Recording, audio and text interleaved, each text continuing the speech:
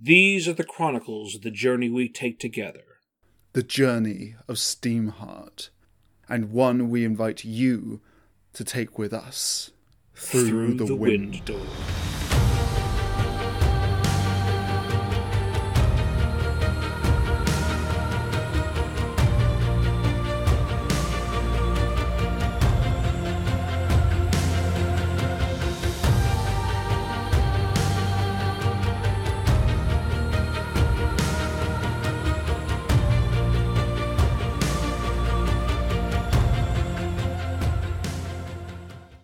Hello, dear listeners, and welcome back to another episode of Through the Wind Door with your friends Greg and Toby. We finally made it to part 3. This is... the book has...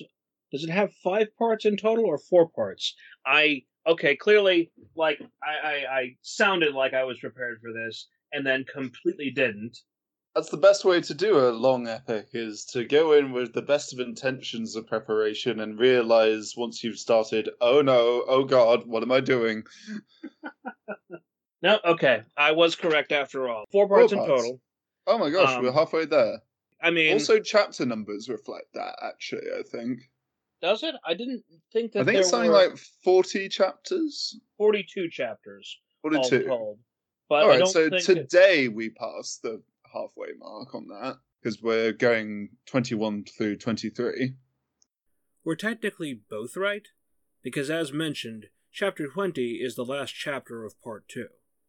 It's just that part 1 has 12 chapters, part 2 has 8, part 3 has 12 again, leaving part 4 with the remaining 10 chapters. Remember, this is the biggest story, the one that overflowed into Secret Rooms Definitive Edition and almost killed Alex. Hopefully, it won't also kill us. The reason why Chapter 21 works as well as it does is because it helps resolve the events at the end of Part 2 with everything that happened with the Southern Cross, putting Tabitha back at the zinc mine, and setting the stage for some of the rising action for Part 3. It's also the chapter where we finally catch back up on what Miguel and Hrao are doing. And it may feel unusual having this moment here, as it doesn't seem to tie to anything else that's going on in the story, except when you see the new orders to investigate a wind door in Memphis. And if you weren't paying attention to the small details, that's where the remains of the Natchez is. This means that the gap between our Phase 1 heroes is closing, especially when a certain other character is revealed later on in this chapter. I was going to say, that's fantastic. So we've got one fantastic fan favorite heroine from a previous book coming into these chapters, right? Mm-hmm. Just one. No. Just one. Over the course of the last 5 years, I'd come to have a greater appreciation for the component parts of a story. What gets introduced to us when? How different flavors of genre combine to make a greater whole. Caring more about media components that I'd never really put much thought into before. Sure, these are things that Alex talks about a lot on School of Movies, but other explainers of media have contributed to my overall learning as well. Dan Olson, Mikey Newman, Patrick Willems, Lindsay Ellis, Ian Danskin, Princess Weeks, Red from OSP. But it's one thing to merely enjoy listening to other people explain things I don't get in ways that I can absorb. It's another to be able to internalize them so I can see them for myself in media that hasn't already been explained to me. This is the wisdom behind Alex denying Toby and I all those old roundtables from New Century. We've had to build this all ourselves. Why am I mentioning this now? Well, I'm going to put a lot of what I learned to use at the tail end of this episode in a small Alex-style monologue. But more importantly, one of the things I realized when analyzing Chapter 21 was how it mirrored Chapter 14, and to an extent even Chapter 1. These chapters are liminal spaces, transitional moments that set up what this part of the story is going to be about. Chapter 1 is an introduction to the world, just as many of the following chapters are either introductions to the characters, the plot, or the stakes. Chapter 14 establishes the new status quo, and every moment that it chooses to highlight tends towards something that will be paid off or advanced during Part 2. Part 3 now introduces how that status quo will be shaken up and tested, either through the tension between the existing characters, or how the introductions of new characters will affect the established balance. Part 3 is also the only time where the story section is named something ambiguous. Part 1 is Before the Voyage, Part 2 is On the Road, and the upcoming Part 4 is Turning Point. All fairly dryly informational. Sure, Doorways could just be saying, hey, we got a bunch of wind doors coming up. But there are more doors than that. And there's at least a couple that spring to mind as being subtextually significant. Which leads me to look at doorways as being more metaphorical. Doorways are themselves liminal spaces, and aside from being a way to get from one distinct location to another, a doorway also implies a door, a barrier that can be imposed to prevent progress, temporarily or permanently. That's foreshadowing for later. It's like in that wellspring of reference points of various epic journey tropes, Avatar The Last Airbender, we go from the group being 3 people of Aang, Katara, Sokka, and then that expanding when Toph joins in and there's even more members who join and complicate the group dynamic further along the way. Oh, I thought you were going to say that it all changed as soon as Momo joined the group. Momo is a tapestry of rich, complex, multi-season level arcs that when he's absent from the group, everybody's asking, where's Momo? Where's my feature-length film on Momo, goddammit?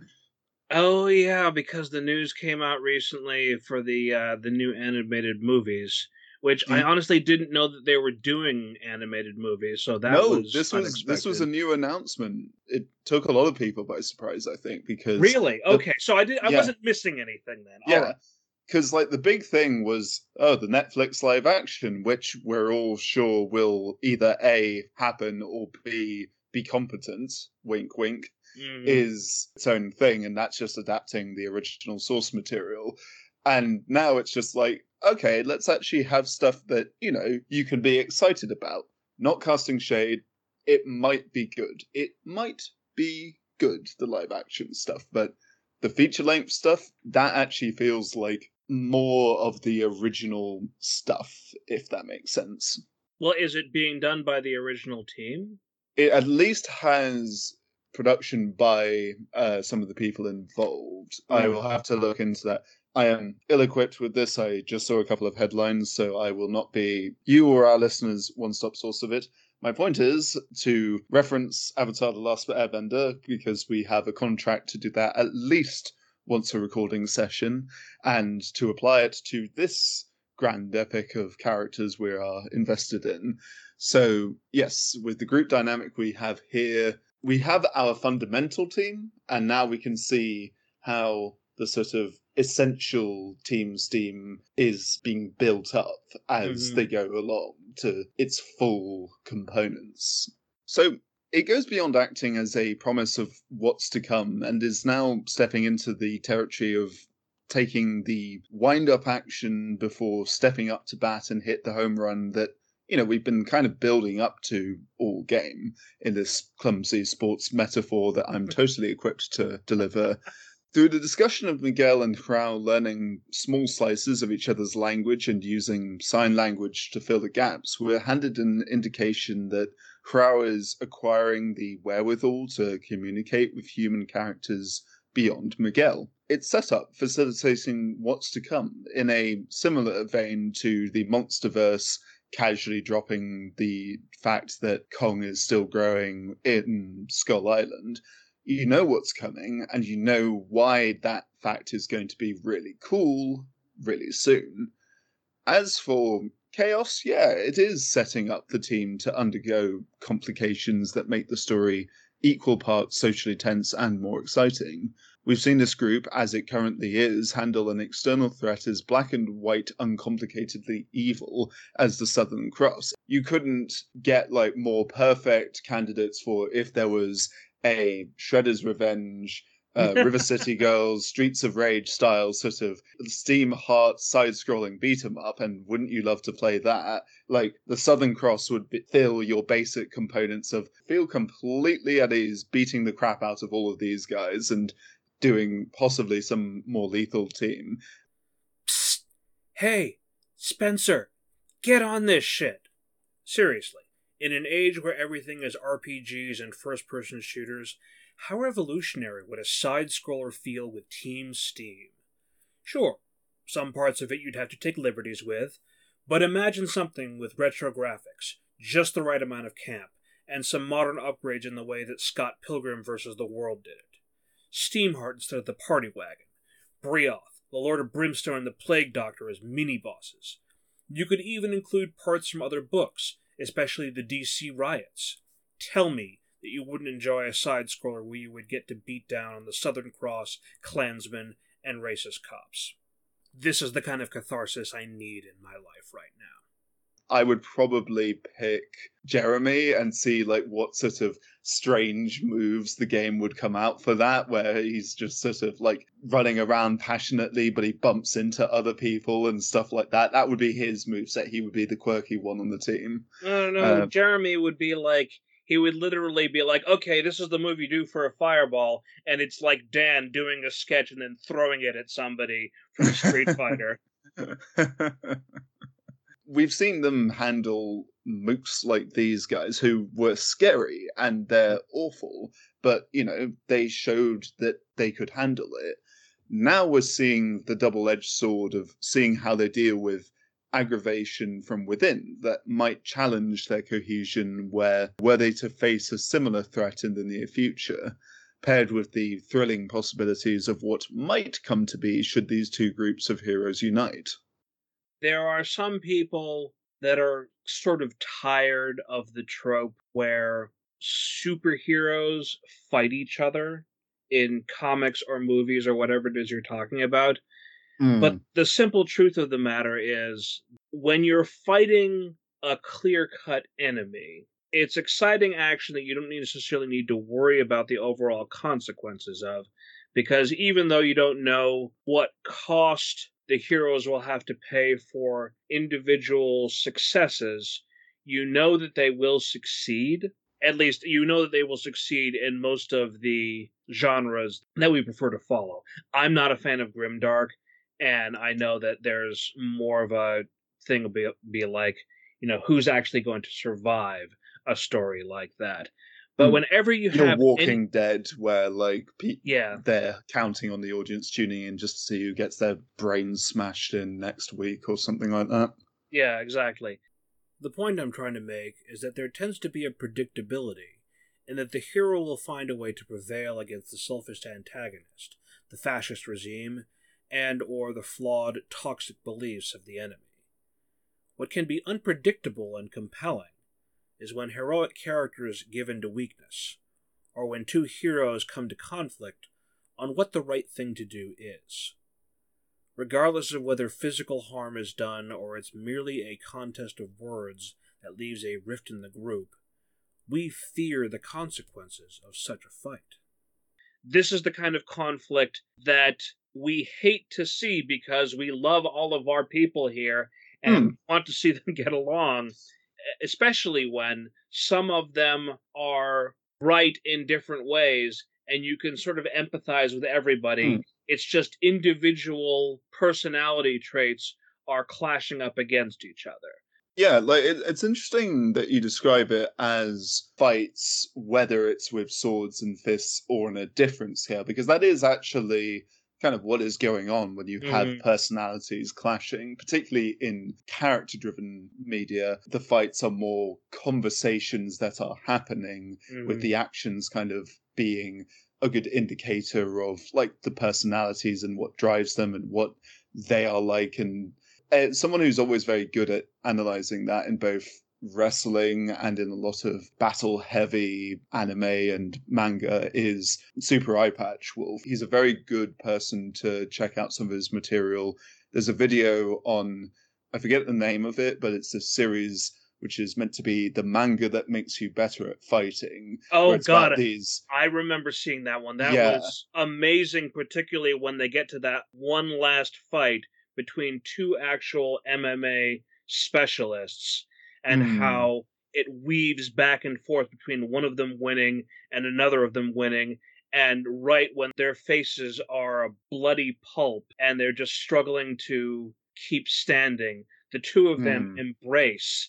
And that feels like the kind of thing that would happen in an anime. It's shocking to see in real life. And I sort of now get why Super Eye Patch Wolf finds this sort of thing as compelling as he does. Yeah, and that's what it is whether it's with, as you say, fists, blades, or just words, the stakes are perhaps scaled back, but nevertheless the characters are coming to blows. A good way of articulating the differences is, think of it as in the Avengers, you've got the fight in the woods between you want me to put the hammer down, very physical, and the way that like the actions happening reflects the personalities of the characters. You know, Thor striking Iron Man with lightning, Iron Man channeling that and using his technology to gain an upper hand, and Cap being an immovable object. All of that comes across. You get their personalities in the way the action scene advances.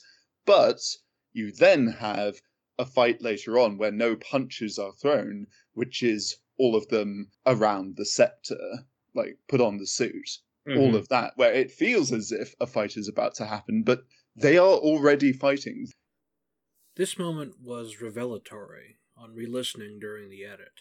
I was engaged with what Toby was saying, but at the time I hadn't fully considered the implications of his words.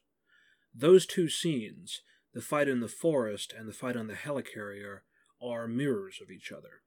Cap presents an immovable moral stance. Tony redirects the power of others, or adapts tactically to the situation. Thor is as arrogant and relentless in his social arguments as he is in his fighting. Even Natasha and Bruce are being true to themselves and how they contribute, Bruce in particular unleashing a powerful emotional confession to everyone that leaves the group momentarily stunned. Who we are in one part of our life tends to be who we are in all parts of our life. Regardless of what kind of strengths we have, we tend to marshal that default strength when needed. It's instinct. We would have to make a concerted effort to respond a different way, especially when we feel threatened. Keep that in mind as we move forwards. It's great to see the flow of that, and there's a chapter later on which kind of taps into the first half of it, what we're talking about here, the sort of getting to know someone through a physical fight. You'll see that later on within Team Steam. I don't think that's giving things away. No. You're also getting to see a range of conflicts, because that is what people do. They don't just have the same fight, even if they are repeatedly coming into conflict over the same subject matter, the same principles. The details change, the circumstances change, even the way that you express the conflict changes. And while I do agree with the principle of something that I know the comic reviewer Linkara has expressed in the past of it's tiresome to see the only story being told whenever heroes are in the same room as one another be, I don't trust you, and this could never work, and we're going to fight among ourselves. And it feels much more rewarding when we actually get to see them do the thing it is that they're going to do. Heck, I'm having a really fulfilling experience at the moment watching the original DCAU Justice League show and seeing a version of the Justice League that isn't mother boxes and armor sets that look like they'd poke your eye out if you just shift slightly and everyone being the worst versions of these characters who all just feel so like tired and upset to be there doing this. I feel as if Steamheart is managing so far to show we've had this encounter with the Southern Cross. We get that cohesion, even as we see moments in that which are telltale signs of the friction that is within. Annie seeing Abigail go off on her own and basically having a moment of, oh, shit, fuck, like, what is she doing? Oh, God, what do I do? That is tense. While you sort of read, oh, we've got half the book left, I don't think Steamheart is going to cut and crash into a wall and everyone rocks fall, everybody dies. I don't think that's going to happen. And I don't think the Southern Cross are going to win here. But nevertheless, you get to see this moment of tension of what does our character here decide based on what this other character has thrown into her lap. Well, see, here's the thing. You and I, and many other people on the School of Movies Discord, are connoisseurs, one could say, of a lot of different media out there. It's like we've been doing this a while. This is part of the reason why we follow someone that talks about a new movie or a new media property every week. We like these things just like they do, and we want to hear what they have to say and how that matches up against our own opinions. We all sit around in our smoking jackets, that's right, yes.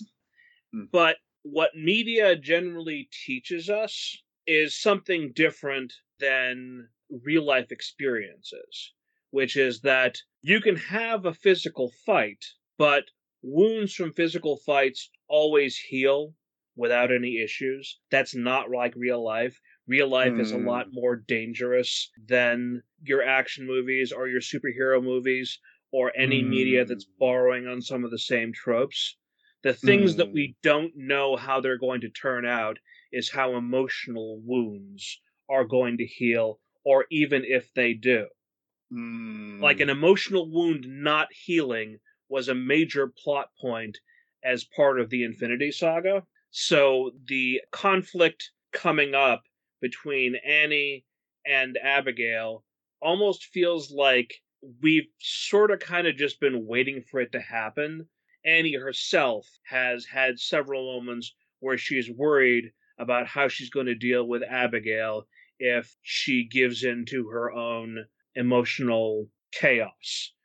Everything has been leading up to this, and this first conflict, at least, seems to come to some kind of resolution, but it doesn't change the fact that that fire could flare up again. Absolutely.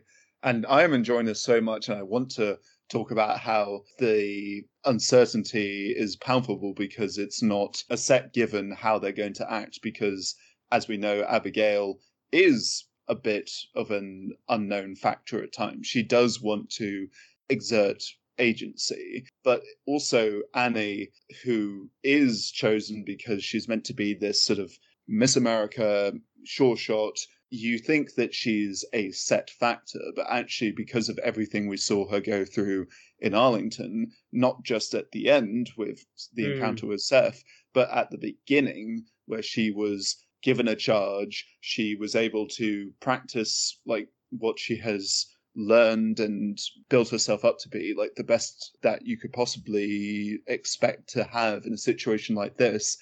And yet she wasn't good enough to protect and prevent calamity from happening. And now she's tasked with something like that again, except it's even more important because, as we see in Arlington, the political position that Hayes occupied, they're seeking a replacement, and that can be done within the security and safety of Washington.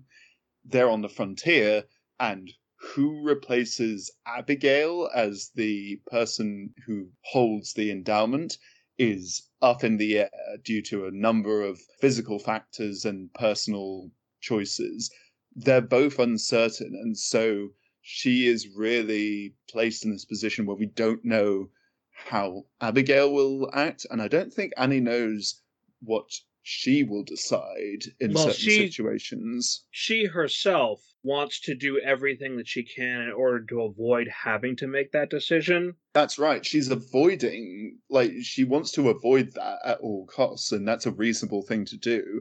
But it's as if she hasn't even afforded herself asking what she will do if it comes to that. I think she's avoiding the question in part because, just like that conversation between herself and Abigail about worrying whether or not Frank will be willing to quit the army after this is all done, she's worried about what it might reveal about herself if she actually has to make that decision. Yes. Now, I said I wouldn't go on about all of this, and then proceeded to go on about all of this. So now I will do the responsible and diligent thing and set us back onto the actual sort of specific plot events that we can use as a framework moving forward, because this is great. I love this. Let's advance. Well, I wanted to start on a cheerier note rather than some of the more difficult stuff to come in these 3 chapters. Mm-hmm. So I want to talk now about Jeremy. And I'm breaking my unwritten rule about bringing up something in the book that I just like without having any deep analysis, which is I love how chapter 21 starts.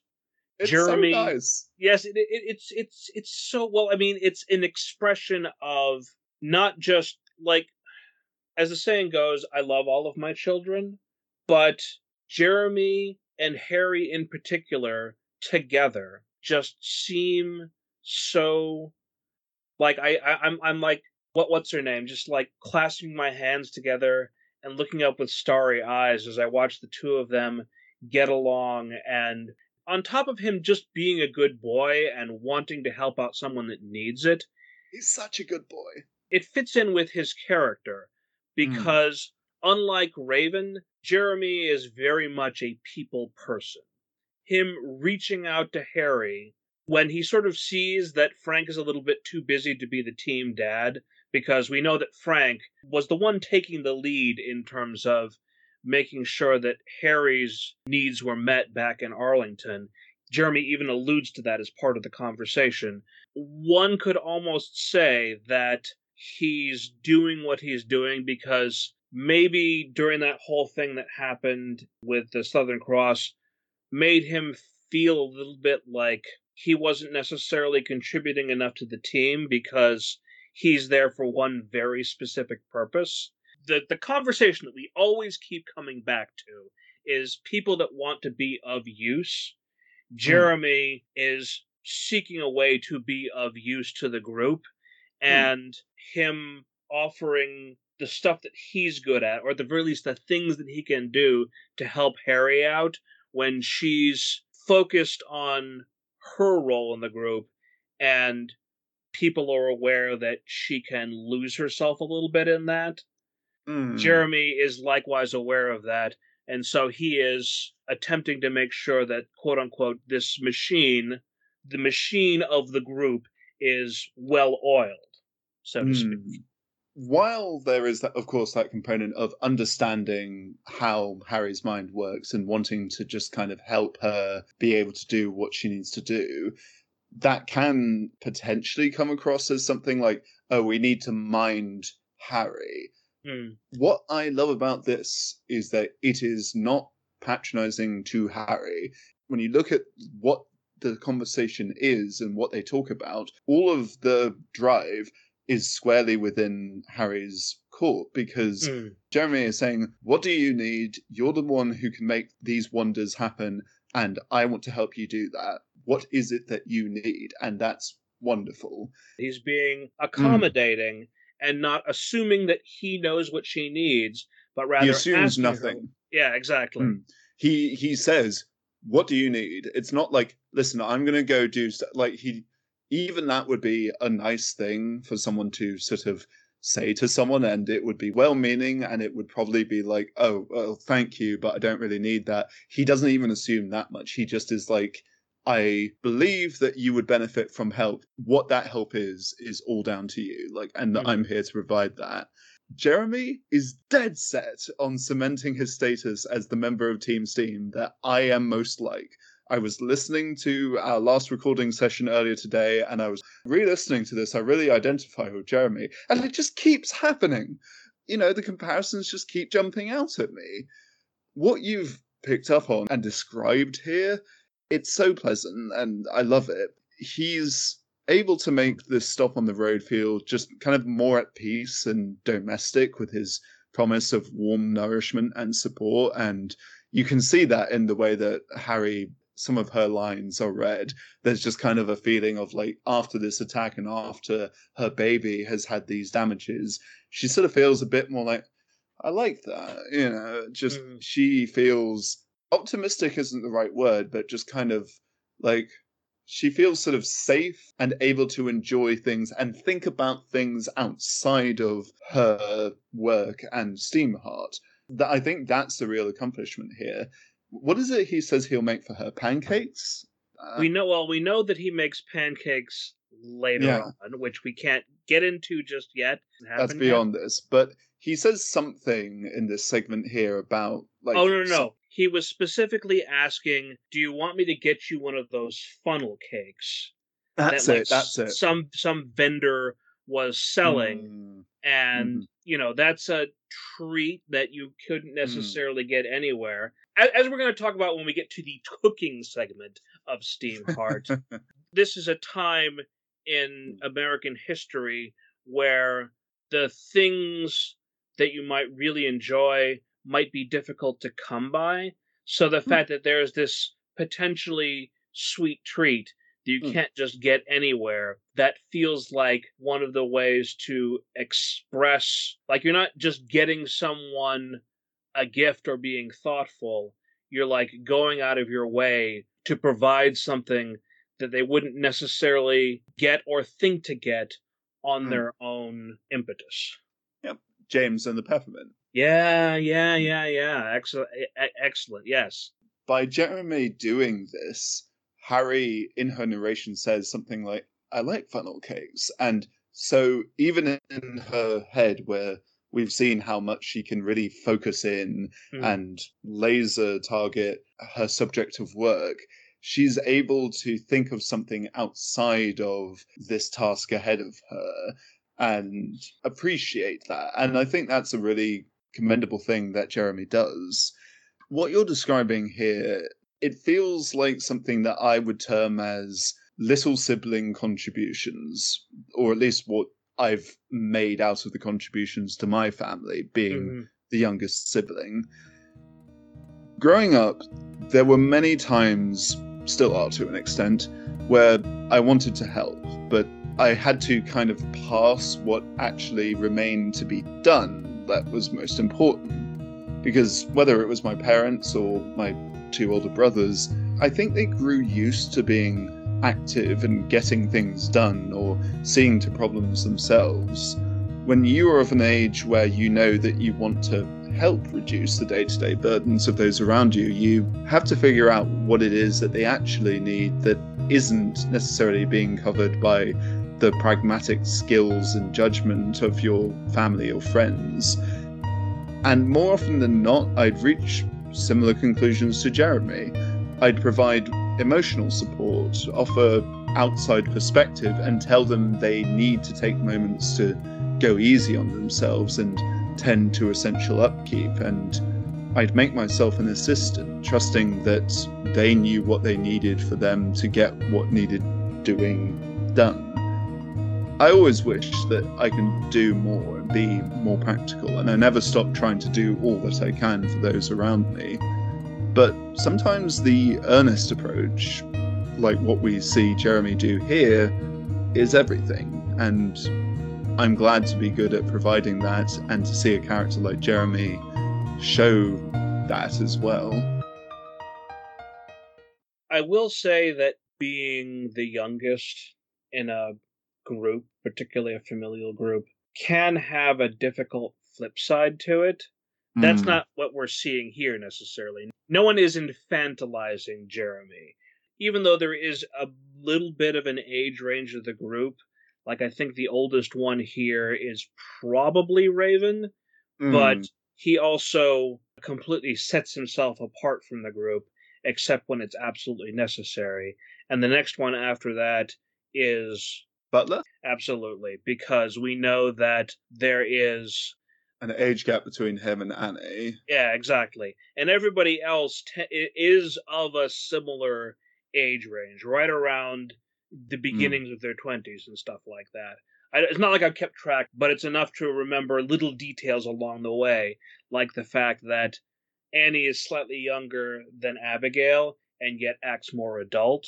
We know that James and Abigail are similar ages to each other, and I'm pretty sure that Harry's age was mentioned at some point during Arlington. So regardless of the fact that I don't have like a spreadsheet keeping track of all of that stuff, my brain knows to put them in certain kinds of boxes. Alex has a spreadsheet. Oh yeah, he absolutely does. I'm calling you out, Alex. You've got the spreadsheet, don't you? I find myself wondering how old Donald is, because that never gets into that. And he comes across as this just very taciturn bear that has a very different energy to Jeremy that makes me wonder if there's a significant age gap between the two of them. I mean, it's not like this is the modern era where people of a different sexuality can easily find each other. So when you find someone of a similar mindset, you kind of want to, as the saying goes, hold on to what you've been getting lately. Hold on, 'cause the world will turn if you're ready or not. Because of Donald's nature, it's sort of hard to pin him down in general. I have a general sense of the outline he fills, but we've never actually seen into the man's head or anything like that. He's always the passive observer that contributes every now and then, and everything that we understand about Donald is through Jeremy's eye. His bear-like qualities feel like more of a state of mind than necessarily a product of age. Maybe a little bit his Scottish heritage plays into that. Like, there's a certain image that we tend to get when thinking of a Scotsman, even though I absolutely know that a Scotsman can include an enormous man wearing a kilt and playing bagpipes, and can also include Sean Connery, and can also include David Tennant. Scotland voted Remain, you weapons-grade plum. They voted Remain and they hate your guts, you ludicrous tangerine ball bag. Scotland voted to stay, you numpty. Scotland voted overwhelmingly to stay in Europe, you two-paid fuck trumpet. Scotland voted to stay, you witless fucking cocksplat. As with anywhere in the world, there's a wide breadth of personality types and everything like that. There is never any box, but in that sense, I think it is nice that Donald goes against the sort of stereotype image. Think the Scotsman in Samurai Jack or Brave, where there's a lot of just, oh, they're very angry and they're very sort of saying everything in a way that you can't understand what they're saying and stuff. Like, no, Donald is kind of the chillest person in the room. I appreciate his presence, and I think that's why we note his absence, especially Frank, which we'll get to later on. Well, no, let's talk about that now. Okay, scratch that. Which we'll get to now. Well, I mean, when I was writing this outline to begin with, I began with Jeremy because he is the first thing that happens in chapter 21. But skipping ahead to 2 chapters later, something that I had forgotten was a significant thing that happened was this 2 men in tubs conversation between himself and Frank, feeling very Shanghai Noon, where they're having this conversation about unicorns and other stuff. And it's a wonderful, not quite heart-to-heart exactly, but it's a social occasion with not a lot of stakes behind it. And we get to see Frank leading the way in doing what he does best, making connections. The man has a big heart and likes to talk with people, meaning that, as he correctly surmises, he is exactly what Jeremy needs. While it's not obvious, it's entirely possible that between the attack on Steamheart and being denied at the first wind door, Jeremy is also stressed and needs to, as Butler puts it, recharge. We haven't seen a whole lot of interaction between Frank and Jeremy yet, or, to be perfectly honest, Jeremy and anybody, which is part of the reason, again, why I wanted to begin with Jeremy to begin with. We saw a little bit of him back in Arlington, and we've had a few key moments with him throughout Steamheart, but overall, he's gotten the least amount of screen time, and I feel like I wanted to highlight any moments that he got to himself so that we can continue to discuss him, because he has an arc in this story as much as anybody else, and he has an effect on the people around him. Just because the stuff that he does intersects with people less than a lot of the more active people, I don't like the idea of discounting him entirely, especially since it plays into certain difficult tropes where the gay character is like the wacky best friend or something like that. And I don't ever want to make it seem like Jeremy is just here to check a box or anything like that. Nah.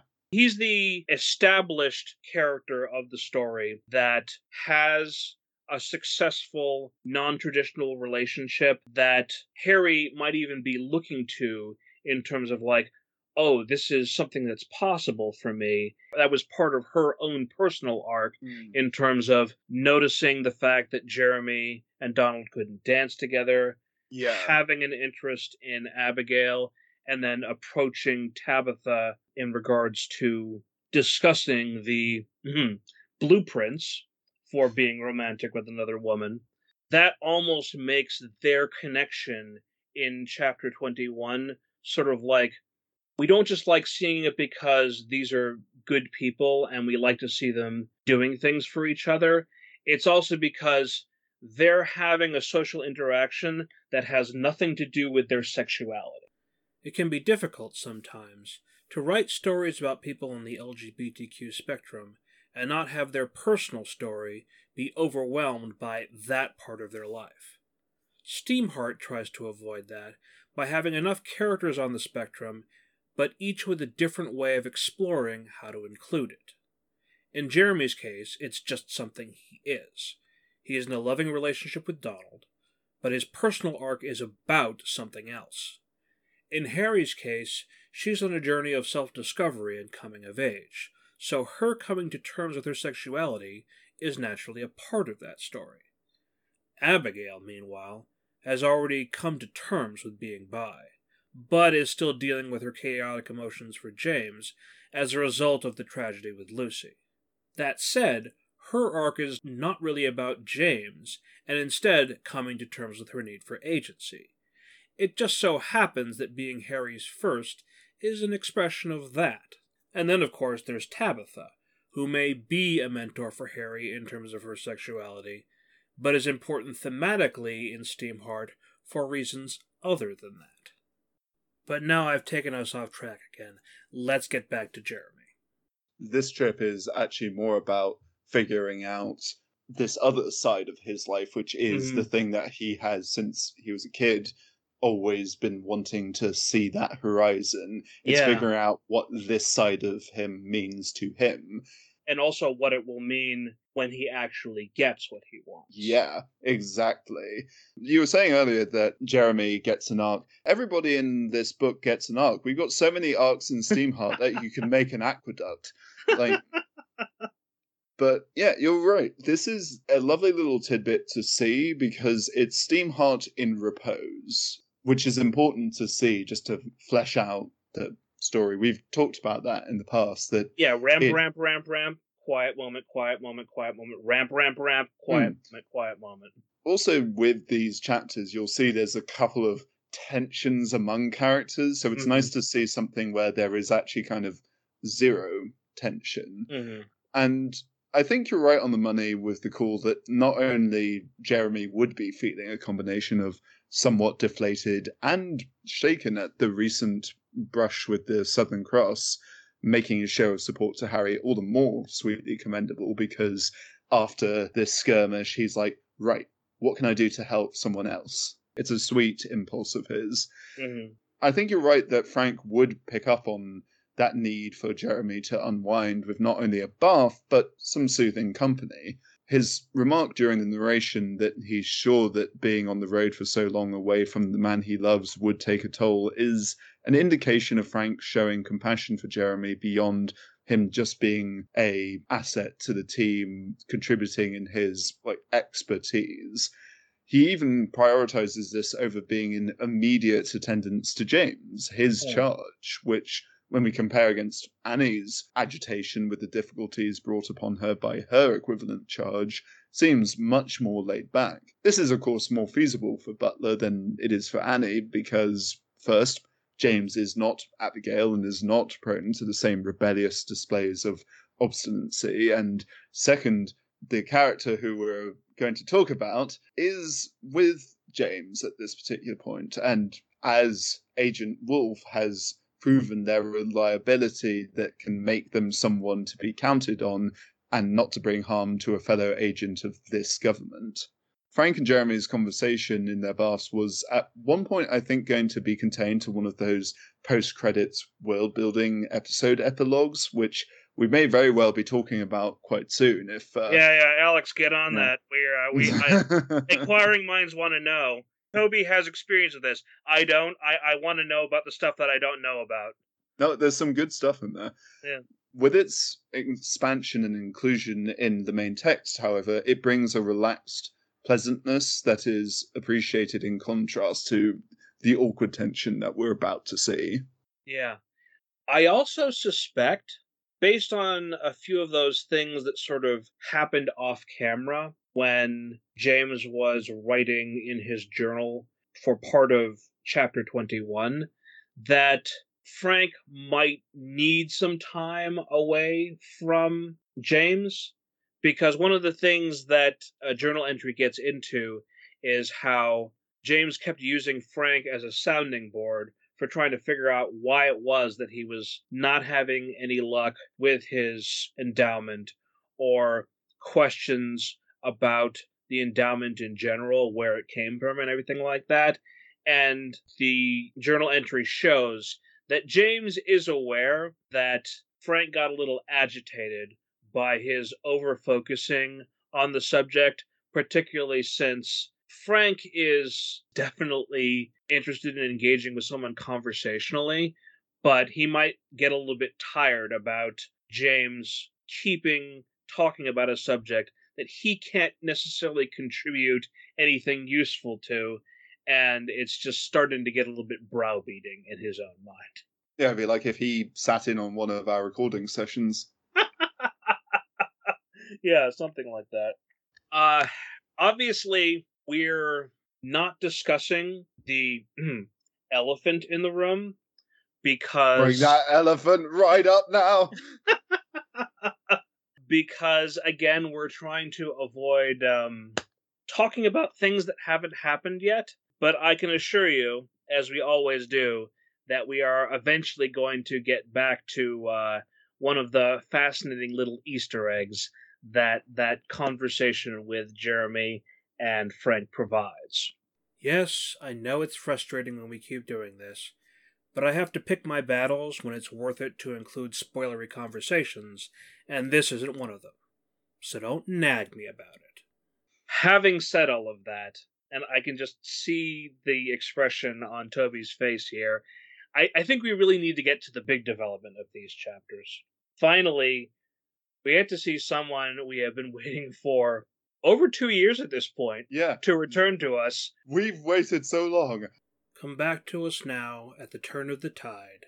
It's Rebecca Wolverton.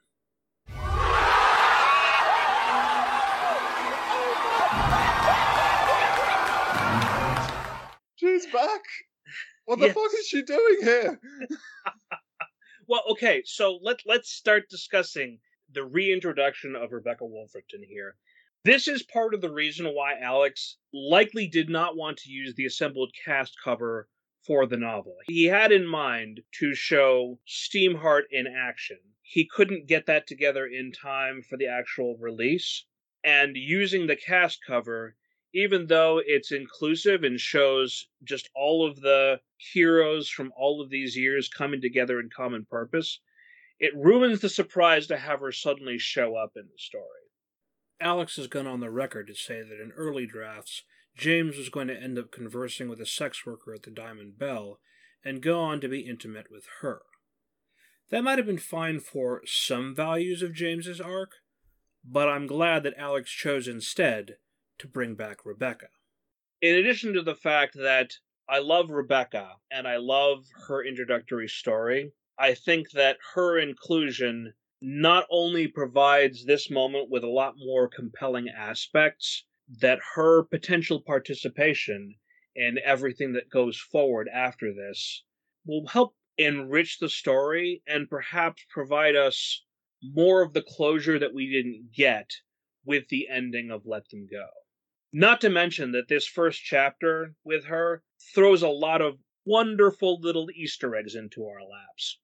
The introduction of Good Boy Rafe and the deliberate mention of his fascination with bootlaces. The presence of her double-barreled shotgun. We don't know if that's the same shotgun as the one that she was carrying around in Ravenwood, but it almost doesn't matter. Like symbolically, it's the same exactly. shotgun. Yeah. Symbolically, it's the same shotgun, and we actually spoke a great deal on how carrying something like it with her is totemic of those that she had to let go.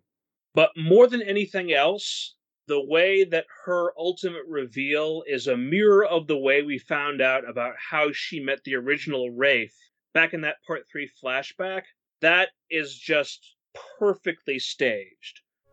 It's lovely to meet someone from home, I said, extending my hand. I'm Dr. James Penrose. She shook it firmly. Rebecca Wolverton.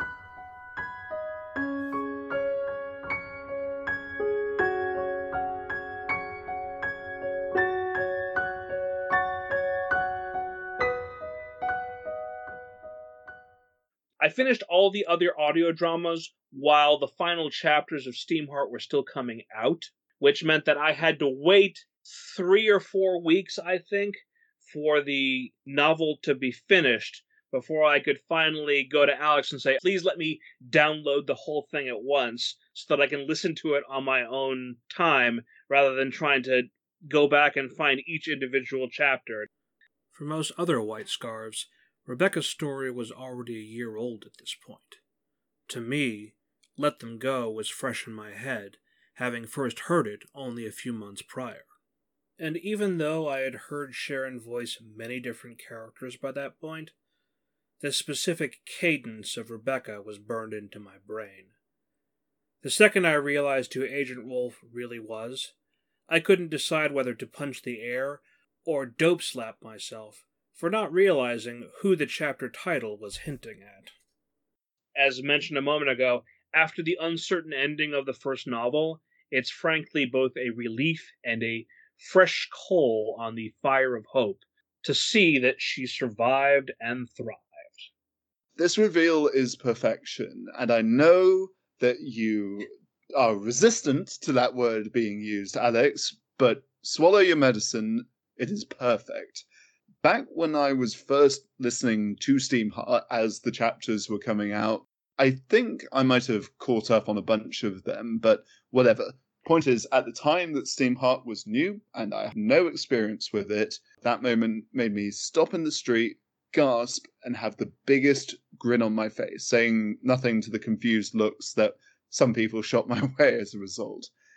It just wasn't something that I had considered as a possibility. Within the story, the last place we had seen her was in the UK, and the way the world went afterwards, seeing her here on the other side of the Atlantic, it's remarkable. Since we last saw her, so much time has passed that she could have been anywhere. So to see her open up the doors to let Team Steam and the audience into this temporary home that she's been able to make for herself, it's an unexpected joy in the most disarming and intensely felt way. Secondly, on a meta level, those who had read Princess Thieves before this, due to order of the book's release, we would have figured that we'd maybe see her again there, because Princess Thieves had been written before Let Them Go, so we had no sign of Rebecca in Princess Thieves, but that was the UK-based New Century story. We expected, like, okay, so maybe she'll show up in the sequel or something, because, that just made sense. I just thought that Steamheart was progressing more or less unchanged from Alex's original plans for this story, because, as we mentioned, Steamheart was sort of begun and then halted, Let Them Go happened, and then we came back to this.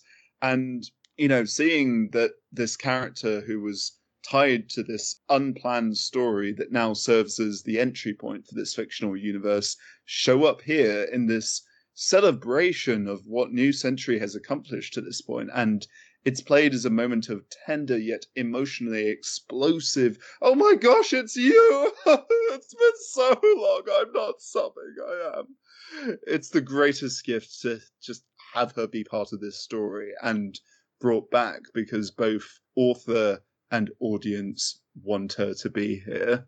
And honestly, it's not even a weird hiccup that she appears in a completely different context to her quote-unquote origin story.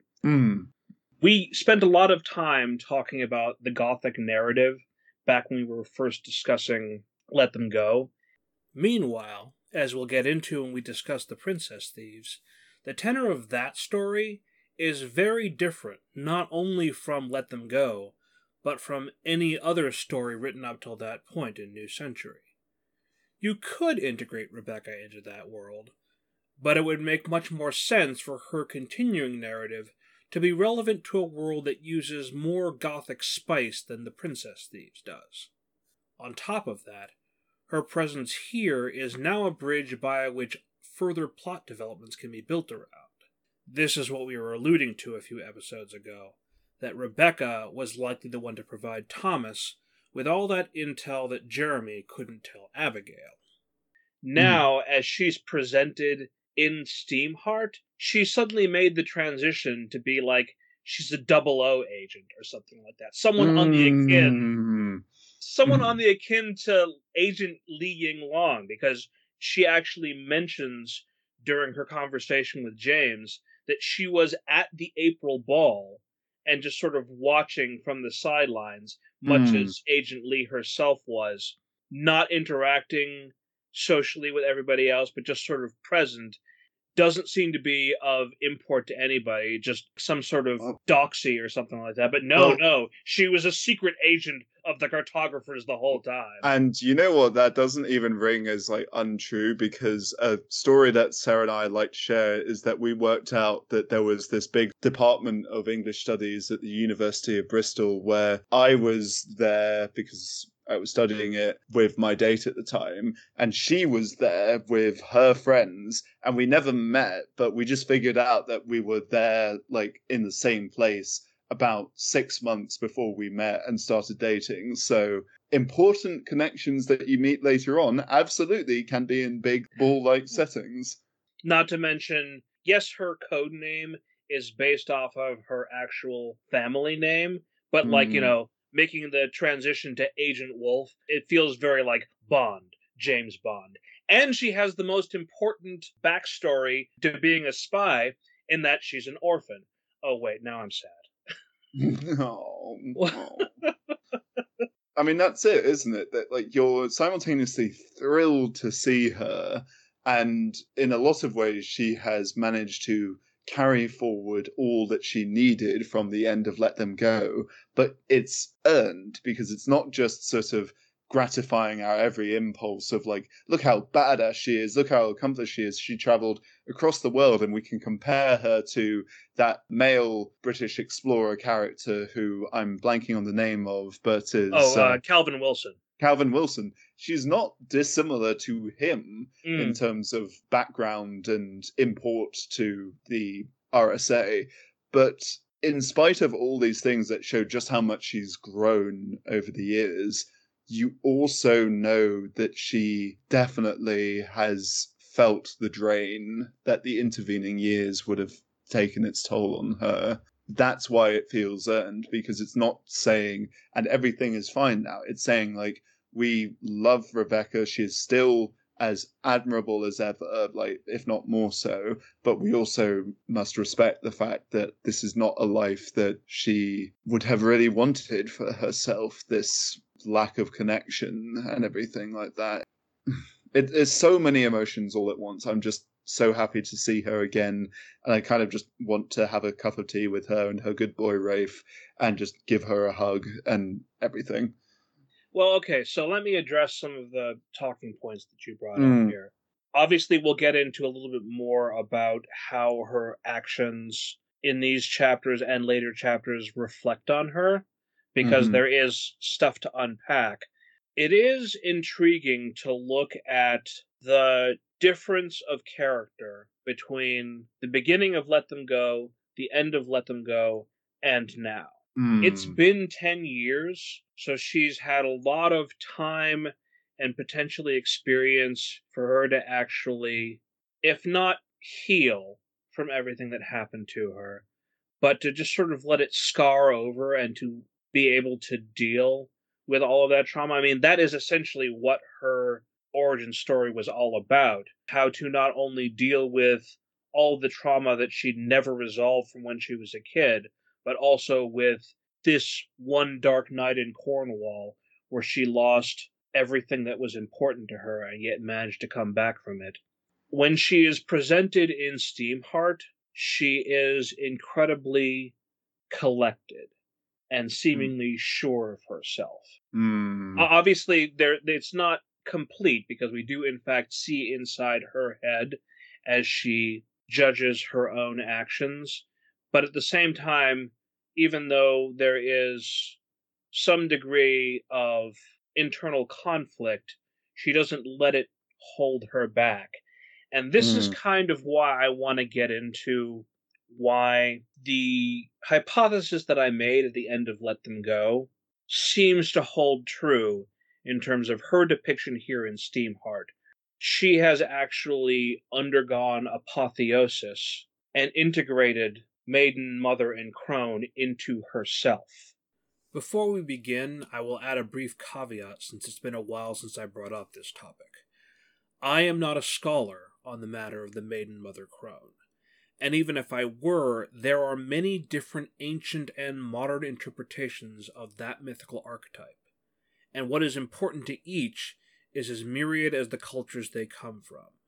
But Rebecca's journey in New Century evoked in me a specific emotional resonance, and the themes of the Triune Goddess are how I explain to myself what that resonance means to me. Obviously, she has wisdom. We've always known that. But now she's not just intelligent, but she has the wisdom of experience. And that is evident in terms of the kinds of conversations that she's able to have with James about the past and about her own trauma, and listening to him talk about his. There's also a quality about her engagement with Team Steam that feels very evocative of Cleo. Rebecca's unfailing hospitality reminds me of Cleo inviting her guests into Ravenwood, polite even in the face of Abigail's rudeness.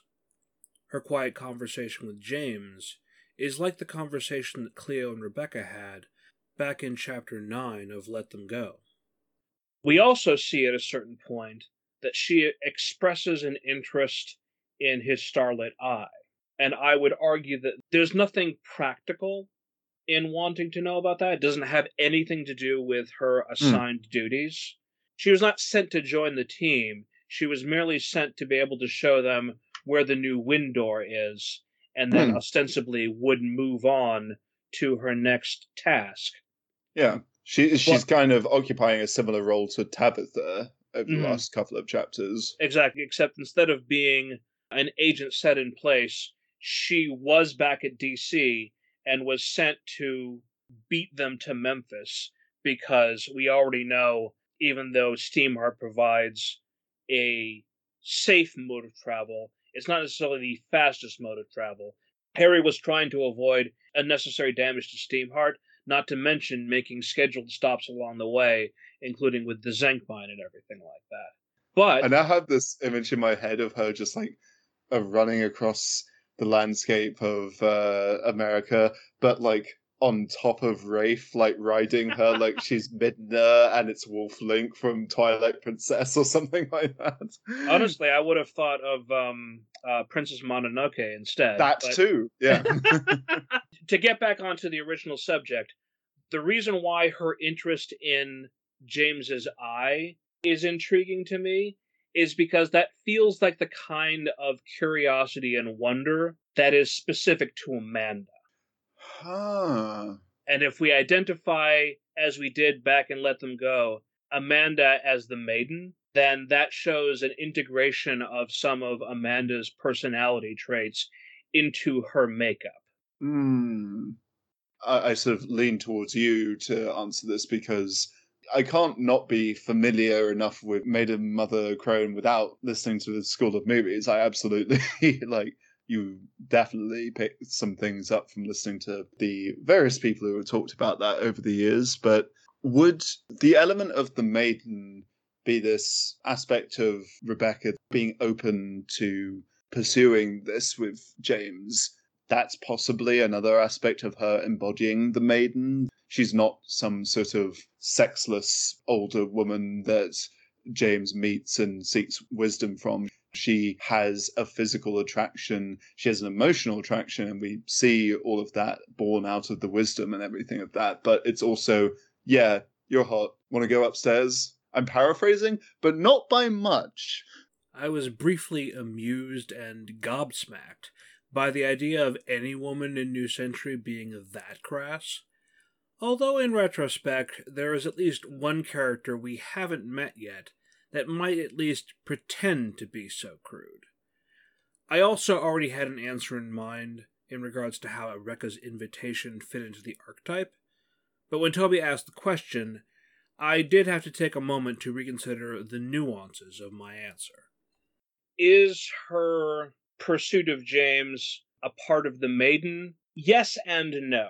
Mm-hmm. The maiden has many different aspects. One of the primary of tends to be innocence, sort of coupling with youthful enthusiasm. Again, this is why I associate Amanda specifically with the maiden archetype. But at the same time, one of those tangential aspects of the maiden is the promise of new beginnings. And so therefore, pursuing even a temporary relationship with James feels like a new beginning for her, a level of coming back from her old wounds, something that she hasn't actually done in all of that time. She's survived, but the way she frames it inside her own head implies that this is not something that she's been able to do. This is not me offering up spoilers, by the way. Yes, Toby and I do now know some of what happened to Rebecca in those intervening years, but even back in 2019, Rebecca makes clear in her own internal thoughts that James awoke something in her. Something elemental and wondrous. Something that she may well have thought herself being incapable of after losing Rafe. So there's definitely a quality of the maiden being part of her choice in and of that moment. But no, the overt sexuality and confident desire that Rebecca expresses in this incident is very thoroughly the bailiwick of the mother. That archetype includes many other things. One of the things I mentioned at the time is that Rebecca had some elements of that back in Let Them Go, where she was a representation of desiring stability and power and agency and everything like that. But the sexual fulfillment part of it was something that she denied herself. This is something that she embraces without a second thought. And that's part of what makes that whole encounter as compelling to James as it is. Like, who wouldn't be drawn in by the electricity of knowing that somebody wants you? Absolutely. Especially in contrast to, at this point, he is feeling so conflicted over Abigail. Rebecca shows this sense of certainty in who she is, and Abigail, when James found out something intimate about her, she sort of responded harshly in a way that, is not entirely undeserved. We'll get into the specifics in a moment, but it certainly shows that she is more conflicted over not only his side of it, but how she feels about it herself. And so the contrast is there that Rebecca really is this stable pillar that he can see all of the strengths of. And I think it makes so much sense that after everything we saw Rebecca go through in Let Them Go, where this opportunity for love and a romantic connection was robbed from her multiple times, it was almost as if it happened once with one person, but that was drawn out over the course of many years and was a tiered extraction of this connection from her life. First with her saying, I can't pursue this, and then, oh, you're married to someone who means the world to me and I can never pursue this without breaking their heart, and then their physical death. With all of that happening, she sees this, feels this connection here, and knows that she doesn't want to repeat that same mistake and she wants to pursue it. It makes all the sense in the world. And for as much as we know that this will complicate matters between James and Abigail, I think we're happy to see this for both parties. It feels right for Rebecca, it feels right for James.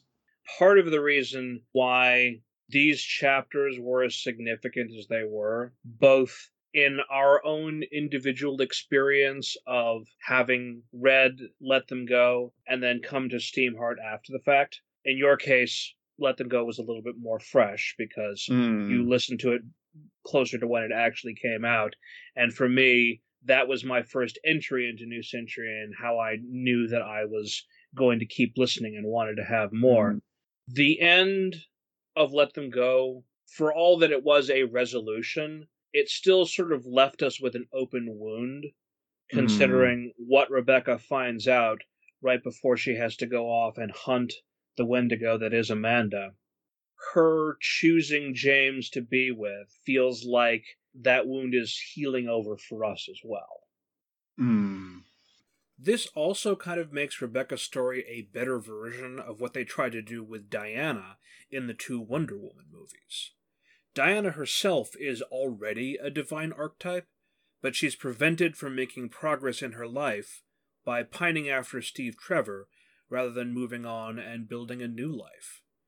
She therefore lives on the fringes, seemingly entire decades passing before making a new friend in Barbara, and the plot kicking off where she suddenly gets back the specific man she lost, rather than simply allowing herself to be open to new love. Meanwhile, Rebecca has joined the Cartographers in the space of less than 1 decade, and she's not only been working for Sarah for some time, but the two of them developed a rapport. The following chapters even mention how frustrating it was for Rebecca to not be able to go to Sarah's funeral. It's a development that, on paper, you could see it feeling a bit sort of sudden and unearned, because this is a character who, previous to these chapters, has been unestablished within Steamheart, and last we checked they were geographically on the other side of the world. Coming in, meeting another prominent character, and within the space of a couple of chapters, they have formed this deep connection that they decide to act on and sleep together. On paper, you could see that feeling a bit contrived. Could be this thing of, I want these two characters to interact because I think there's a lot we can mine from that, but okay, I'm going to write it that she's suddenly here in this story, but it doesn't feel like that. And I think it's because within the writing, there is the content that confirms that James and her spent a long time talking, that he has heard her story. She's not a stranger to him when they decide to go to bed together. At this point, James knows as much about Rebecca from Let Them Go as we, the audience, do, and she about him and his past. That unseen conversation is what allows us to reconcile our understanding of these events with James's understanding of these events. We identify with James in this moment. I certainly identified with James in this moment. So when we actually get to the... It's late. She breathed. Would you like me to show you to my bedroom? I'm just like sitting there and going, I'm blushing, aren't I? So... Just like insert whatever your gif of choice is of someone like fanning themselves. I think that's it. I don't necessarily have the specific pieces that I can point to and say this is how this doesn't feel as contrived as it could be. I can just say that the writing, the conversation, the performances, the tenderness and delicacy with which we build to a moment that is refreshingly not blunt and crass, it's just direct. It's really well handled. I had to applaud it. It really is like a magic act where it just feels as if, like, I can't say how this works, but I can see that it does, and it doesn't feel like an illusion. So the metaphor is probably a bit lacking, but the point is there's a lot of sophisticated design involved in making this happen and making it work, and I appreciate it immensely. Even after recording this long conversation about Rebecca Wolverton, I still felt I came up short. These revelatory moments are what I had in mind, discussing Rebecca's arc during our episodes on Let Them Go. Obviously, we still have more to unpack about her place in the story and her effect on it. And on top of that, I've also alluded that this is not her final appearance in New Century. But I'm not sure that I did a good job of explaining that there was something about her presence in these chapters that stood out above and beyond anything else that had come before. You may or may not agree, but in order to explain my feelings, I'm going to compare it to two different creative works. One you may be familiar with, and one that you are likely not. I've had occasion to bring up the works of Ian Danskin. Most know him as that guy that made the alt-right handbook videos, but I've also brought up other videos that he did on media analysis and critique. In particular, there was a series of videos that he did called Bringing Back What Is Stolen, where he discusses how most women in action movies fit into one of 6 tropey archetypes. I'm not going to get into every last one. It's a good set of videos, and if you haven't already seen them, then I provide for you a link in the show notes. But the relevance is how the women in Fury Road, first among them being Imperator Furiosa, refused to fit into any of these boxes, and therefore a new, better archetype is needed. And this is how I feel about Rebecca. Let me be clear. I love all the women of New Century. None of them are mere fulfillments of tropes. But at the same time, I would be lying if I said that some of them didn't stray close to some of those archetypes. In Catherine Holloway, we see something of the Mama Bear, and the same could be said of Frau. Abigail was based on Malcolm Reynolds, which means that she can come across as a bit of a Vasquez. In Amanda, we can see an innocent, and in Annie, we can see that she has been influenced more than a little by suffering. I admit, these are the broadest of strokes. Hell, if anyone can be said to have been through a lot of trauma, it's Rebecca. I even name-checked the final girl trope back in Let Them Go. But there is a qualitative difference to this Rebecca that we meet in Memphis. She isn't more special than any of the other members of Team Steam, and yet she is different from all of them. She is not quick to use violence, but the presence of the shotgun proves that she can use it when she has to. She is confident and warm, quiet and practical. She has Amanda's capacity for wonder and Sarah's capacity for compassion. She can disappear like Lee and make selfless choices like Catherine. She still maintains her independence from traditional femininity, unlike Annie as a wife and Tabitha as a mother. But she is no less feminine for all of that, confident in her sexuality on her own terms. I use the triune goddess to describe her for a reason. One could see her interaction with James as being not unlike Campbell's meeting with the goddess.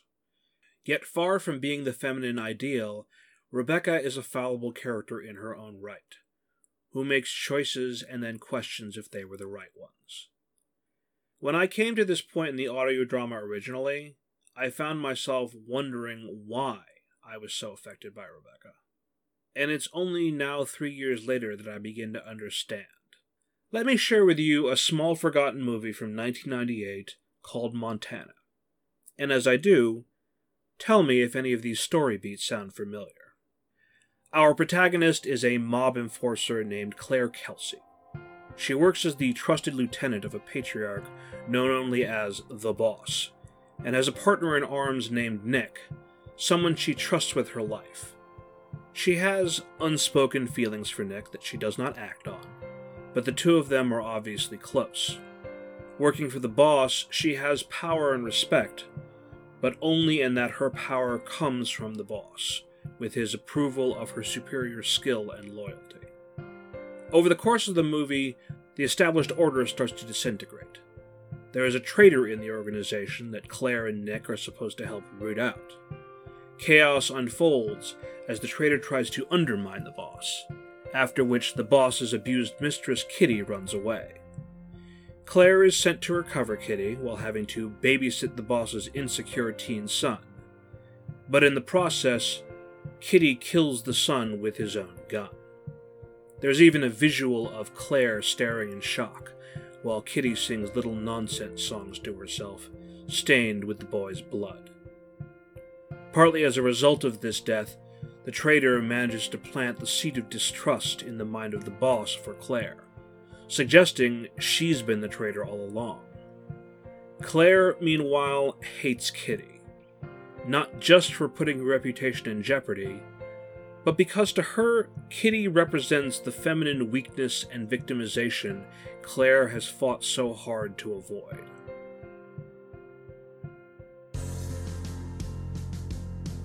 Claire eventually kills one of the traitors, but by that point it's too late. The well has already been poisoned, and there's no easy way for Claire to return to her old life.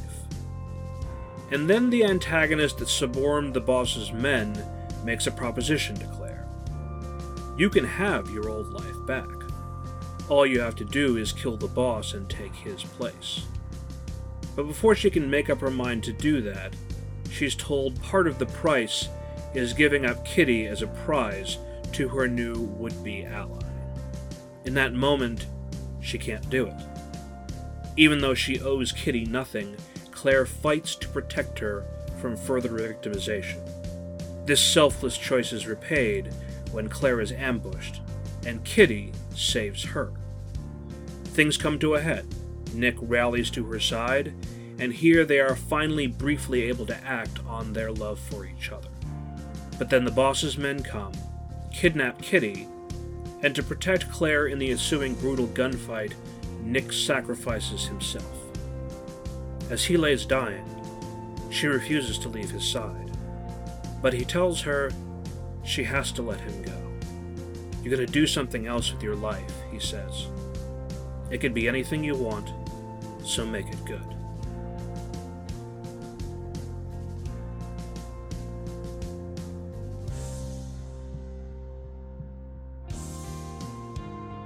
In the final moments of the movie, Claire confronts the Boss, who has now lost most of his men thanks to Claire and Nick. In this moment, the Boss tries to apologize and offers to take her back. "Where else are you going to go?" he asks. Her answer is a gunshot, but it is not a moment of triumph, merely the only possible denouement left for her story.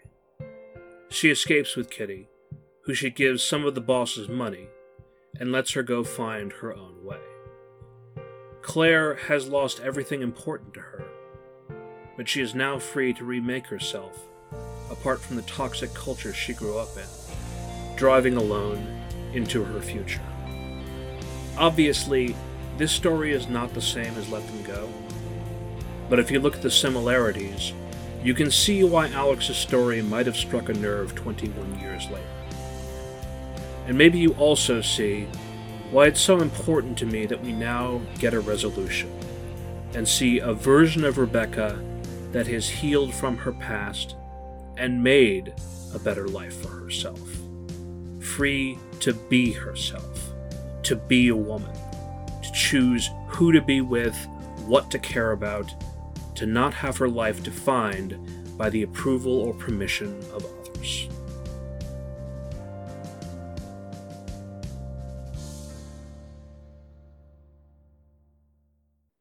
I can't possibly come up with closing thoughts any better than that, so let me end once more with an important song from my past.